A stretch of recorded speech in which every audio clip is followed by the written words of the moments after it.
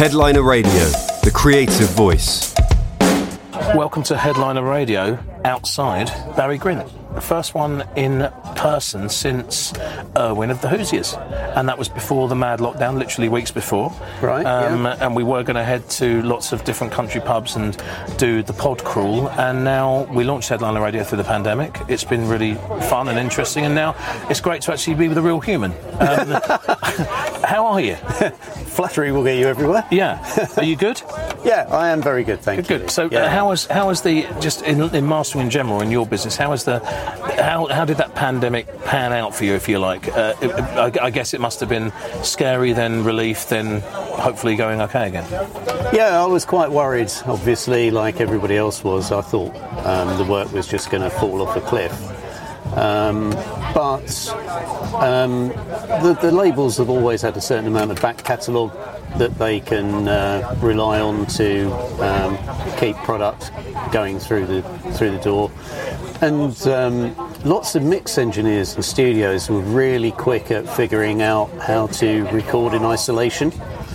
And I've been amazed at the quality of the work that's been coming through, that's been recorded in that way. Really?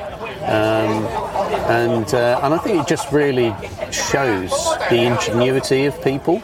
You know, when your back's to the wall, You've got to deliver. You've got to come up with an idea, and they've been able to do that. Because there was a period of time, wasn't there, at the very start of this, where I seem to remember, I think it was Dua Lipa's record that was the only major release that had come out. I'm forgetting the exact time, but call it April or May, whatever it was. And it was like, what a great time for an independent to release now, because the majors aren't putting anything out. Did you find at your end, as you say, there was a back catalogue, if you like, what's the word I want? It was stacked up. There were lots of stuff that still needed doing, kind of thing, but nothing new. Did you find it was a different type of music that was coming in? Yeah, for a while there wasn't stuff that was already recorded and was in mixing. That carried on coming through, and then there was a bit of a lull. And then, as I say, the majors focused on putting out re-releases and revisiting back catalogue, that sort of thing, which helped everything tick through. And then, as I say, once people got their heads around how to do isolation recordings, it sort of picked up and has been pretty good. If we could find something similar for the live sector, that would be brilliant. Yeah. Studios have had a tough time because, you know, if you've got a big orchestral space, for example, you're only earning money when there's a musician sitting there playing something. Yeah. And the studios haven't had any rates relief or any real support from the government, and that's a big old amount of rent and rates that you're having to pay. When you've got absolutely no option of getting anybody in and recording them. Yeah, exactly, and they were shut for, it was several months, wasn't it? It was only in the last week, I think there's friends of mine at Moloko that I saw had started going back for individual sessions, and, you know, and it's getting there again, thankfully. Is that, have you now seen that the work has picked up dramatically in the last sort of 4 to 6 weeks? Or has it been fairly solid since May? It has been reasonably solid. There has been a bit of an uptick, but strange as it may seem, we're already mastering for Christmas. Jesus, really? So, let's hope we're not locked down. Honestly, that would upset me so chronically that we're sitting out here in the sunshine. Yeah. Let's not go there. Because there's such a long lead time on the vinyl element. Right, okay. It's at least 3 months. So, where are we? September, October. It's 3 months, that's November. Yeah. You know. It's mad, isn't it? We're sitting here first, second day of August, are we? Yeah. Wow. And so there has been that uptick because you're not only... you have to do the mastering for digital in order to get to the point where you've got the mastering for the vinyl. Yeah, I see. So they're keen to get everything through, ready for release, coming up to Christmas. So, just for the listeners here, and just in general, we discussed like your business, Alchemy Mastering. It's an interesting time coming up for you. Before we go into what I'd like to move on to and discuss the future of that brand, you've been doing this how long as a mastering engineer? Since 1984. Wow. Me and George Orwell. And in terms of delivery of what you've had to do, I mean, obviously the digitisation was a big thing, but how has that as a business evolved in those 3.5 decades? Nice, easy question. Yeah, I mean, it's pretty much chalk and cheese to how it was. I mean, vinyl was the main release format. Yeah. There were cassettes. That was it. And did they sound terrible, cassettes? No, not really. No. I mean, it is what it is. You know, you had a Walkman. It's the first time you could listen to music on the move. Yeah. So, you know, that was the big lift for cassettes. But all of the people working in the recording business at that time had training sort of from their peers, right, from their predecessors. Yeah. So by the time things were coming through to mastering, you had people with years of experience sending a mix, and you could sit there and you can go, the best thing I can do here is get a really faithful transfer and not make a mistake. Right. Because this sounds great. Yeah. Or you might be going, perhaps it needs a couple of dBs here or a couple of dBs out there. But generally, you know, everything was done really, really well. But there were so few studios, and there were a few independents, but a lot of them were tied to labels. Yeah.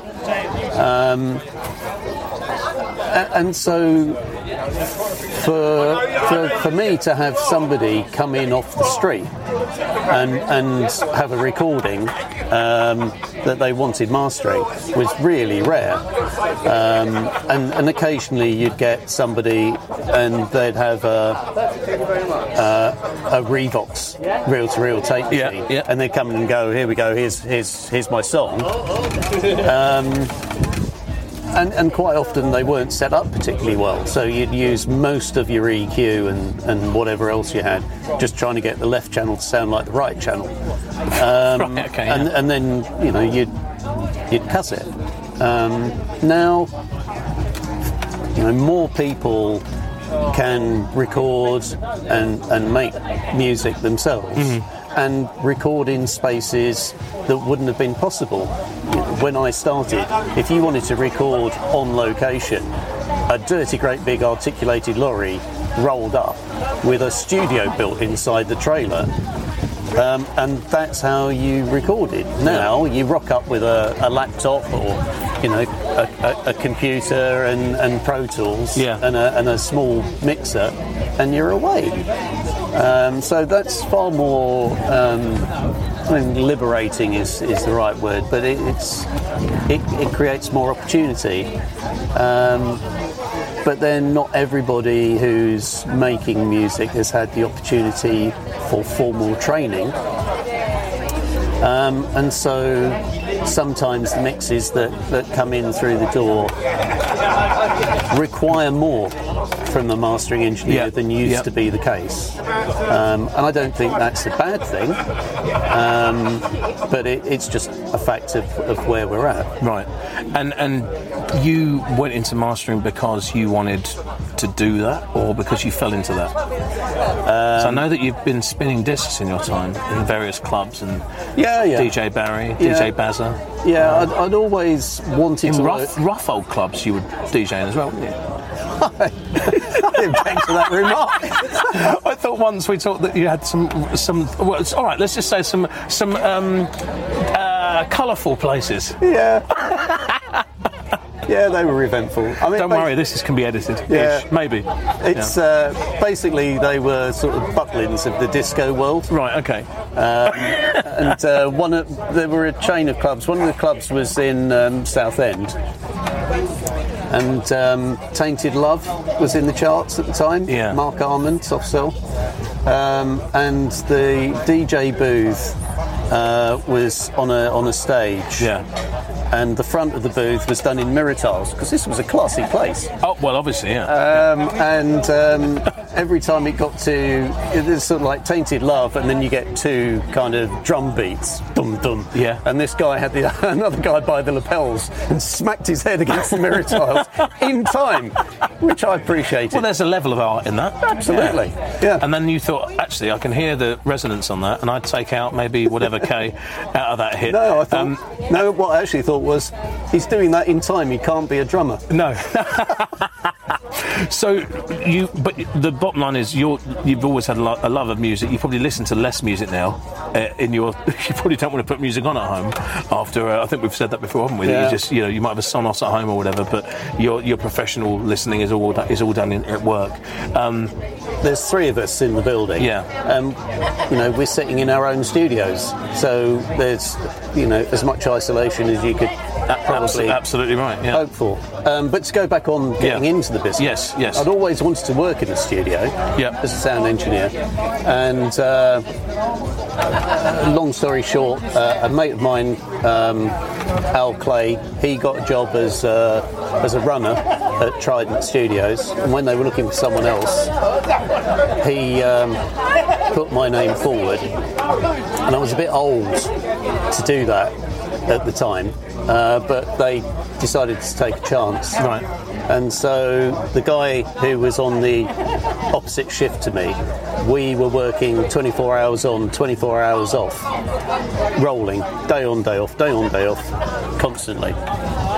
If the sessions finished early, you could go home, but if they went through the night, you went through the night as well. Right. And stayed there until the other guy came in to start at 9 o'clock. And I remember there used to be Top of the Pop sessions, and what they used to do was record a track that was going to be on Top of the Pops. Again, it was a musicians' union thing to make sure that performers got paid. Right. And so you had the band turn up, the artist, singer, and they'd record everything again for Top of the Pops. And it was Roger Daltrey was in the studio. Okay. And I'd gone through the night, and the guy that was supposed to take over was late getting in. And so I took, drinks order for the guys in the studio, and came down and had the tray of drinks and went over to Roger Daltrey and said, "Oh, I've got your drink here, it's that one." And he took his drink. And I put milk in his chamomile tea because I was so tired. And I must have looked at it, because he took the drink, looked at it, looked at me, and he went, "Thanks, mate." Never said a word, just put it on one side. And I was halfway up the stairs coming out the studio and went, "Oh, no." So Flood was the house engineer. Right, okay. Flood was working all the hours that God sends, and I thought, I can't do that. I cannot listen to that same track. Yes, yeah. And it just happened that there was mastering. Ray Staff was up on the third floor. Yeah. And so I thought, that's the route I want to go down. And you got to know Ray. What year would it be that you started to get to know her? Because obviously Ray has been a stalwart at Air, hasn't he? As soon as I started at Trident, so that would have been 84. Right. Yeah. And so let's look now then at where you are and what's this exciting news that's happening. And it's a real big decision to make, isn't it? One of these things, because you've had your own business for how many years? 22. People have come and gone, but not many people. You've had a fairly core outfit, haven't you? Yeah. Massive reputation. There's some interesting news, some exciting news. There's an acquisition happening. Maybe you could tell us about it, and then we'll dive into how, why, and when. Yeah. It was actually Ray who came up with the idea. He was at a point where he wanted to start cutting down. He didn't want to be working full time at Air. Yeah. And he was working with John Webber, who's is a really good mastering engineer. Yeah, I've heard of John actually. Yeah. And And he suggested to the new owners of Air that, well, you know, I'm leaving. Why don't you look to see if there's something that can be done with Alchemy? Because they wanted to. I mean, you know, world renowned for the studios. Yeah, incredible live rooms, aren't they? Yeah. Brilliant. Less well known for the mastering. Yes. Not for want of the people doing the mastering. Yeah. It just, you know, hadn't been something that was pushed. And so the idea that they had was that they would acquire Alchemy and that I'd go along and help to put together a younger team. Yep. Train them, use my decades of experience, and just, you know, try and get a young, exciting team of mastering engineers for the next generation. A forward-thinking move. Firstly, congratulations, because that's going to happen. Well, when this podcast is out, it will have happened. So that's going to be August the 12th. Brilliant. So you will stay where you are in terms of your Hammersmith location for a year-ish, approximately, and then the plan is that you will nurture and educate, if you like, a small team that will grow with you, and then you will have an actual base eventually, no necessarily timestamp on it yet, at Air, within the Air building. Yeah, they've recognised that the major labels are now relocating from West London, and they're coming into King's Cross. Yeah. And with that, to have to commute across to West London for sessions isn't as convenient as it was. Yes. And it's actually going to be really quite easy to just come a little bit north to come and work at Air. And labels do need to have facilities of some substance in order to, you know, provide the facilities that they need to work. From that point of view, having new mastering rooms with an owner who's prepared to put in the investment. That's key, isn't it? Yeah, absolutely. Yeah. You know, you can't just spend all your life going, oh, we've got all this vintage gear. You have to kind of go, yeah, okay, we've got vintage gear, but we've also been investing in, you know, stuff from today as well. Yeah. And that's what they're prepared to do. That's fantastic. And on a personal level, you've got a fantastic opportunity. And if anything, this will just evolve the brand, won't it? It will. It will evolve the brand. Yeah. The Alchemy brand is going to be tied into the Air Studios. What's my next question? Right, how would that be branded? But no, I'm rubbish at delegation. I am a complete control freak. Oh, right, okay. So it's quite difficult running a business, being a mastering engineer, you know, seeing that something needs painting, going out, getting the tin of paint, painting it, going back, doing some more mastering, you know. Yeah. So this is going to be something of a sea change for me, and will be one of the things that I'll have to get used to. Historically, whenever we've needed a piece of kit, if we've got the money in the bank and it's something that's going to benefit the business, you know, I've just gone out and bought it. Because it's what's needed. And whilst there's still going to be the budget to be able to do that, I can't just do it automatically. I have to go through the niceties of having a board meeting and saying, can we invest in this piece of equipment? And other people going, yes, we can. And that's for me to get used to. But, you know, it's part of the excitement. And also, the choice, I mean, I know it speaks for itself. Air is one of the most iconic studios in the world. What was it about the team that made you think, yeah, these guys know what they're doing? This is. I think this will work. You know, because we wouldn't just sell to anybody. So, what was it that was special? Do you think? The reputation that Air's got, the studio side. That I could see potential to why on earth haven't they got mastering humming? Yeah. It's not for the lack of engineers. So it just needs somebody to kind of go in there and give it a bit of oomph. Yes. Yeah. And from their point of view, they can see that, we've got balanced power supplies, we've had the lathes overhauled, we've been doing half-speed mastering. Yeah, you're one of only a few that does that, aren't you? Yeah. Yeah.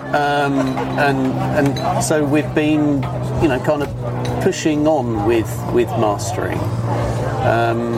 And I think from that point of view, for them, what they're looking for is for that to be brought in and they really want to make mastering happen.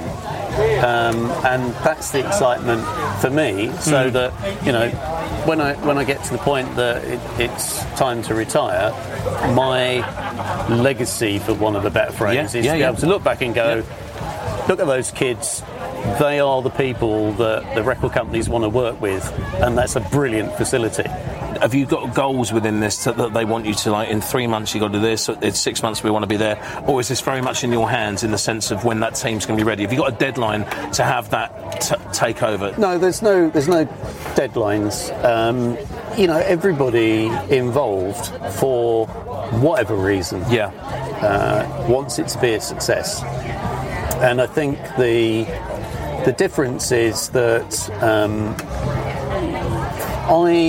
I'm not going to be going across with a view to making my career, because I'm where I am. But I do want to make the career of the team. And so it will be taking the guys out, introducing them to the clients, getting their faces out there, promoting the work that they've done. John Webber's done things that I haven't done. Yeah. In all the years that I've been mastering, John's cut direct to disc from an orchestra in the Grand Hall. I've never done direct to disc. Yeah. I never want to. Right. That was my next part of the question. Because that's got to be stressful. Yeah. But he's done it. All of the guys are going to be hugely talented, and they need somebody to help them. Help them deliver on their potential. And that's what I want to do. And also Leslie, who's been working with me for ages. Phil's coming across, obviously. Phil's co-owner of Alchemy Mastering. Leslie's been out hustling work in. And she's excellent, isn't she? Yeah. She regularly organises meals with the clients and that sort of thing. One of the clients described a meal with Leslie as a hostage situation. Well, thankfully, the only ones I've been involved in are the excellent Alchemy summer parties. I hope they still remain. They're going to have to, aren't they? Well, it's one of the things that I have suggested we continue. It's a stunning networking event. There's the car park air, and also the Grand Hall. There's no shortage of space to hold it. Yeah, there are very few opportunities for everyone to get together. Yeah, 100%. And I've been to a few of these, and they are excellent networking events. Labels, management, artists, producers, engineers. That really is. It's a really fascinating, fun mix, isn't it? And do you think then, just to sort of wrap up, I suppose, brilliant news, mate. Is there something else in mastering that you would like to do before you decide to hang up your ears? Yeah, I'd like to win a Grammy. Well, to be honest, you should have done. You should have won a few already. No, that is right. I think you should. That is a good thing to still want to do. Yeah. All right, a Grammy it is. I'll leave you to do the lobbying. I know a few people. Right, mate, amazing. Barry Grint, thank you so much for being on Headliner Radio, and massive congrats and best of luck with the Air venture. Lovely, thanks very much. Headliner Radio, supporting the creative community.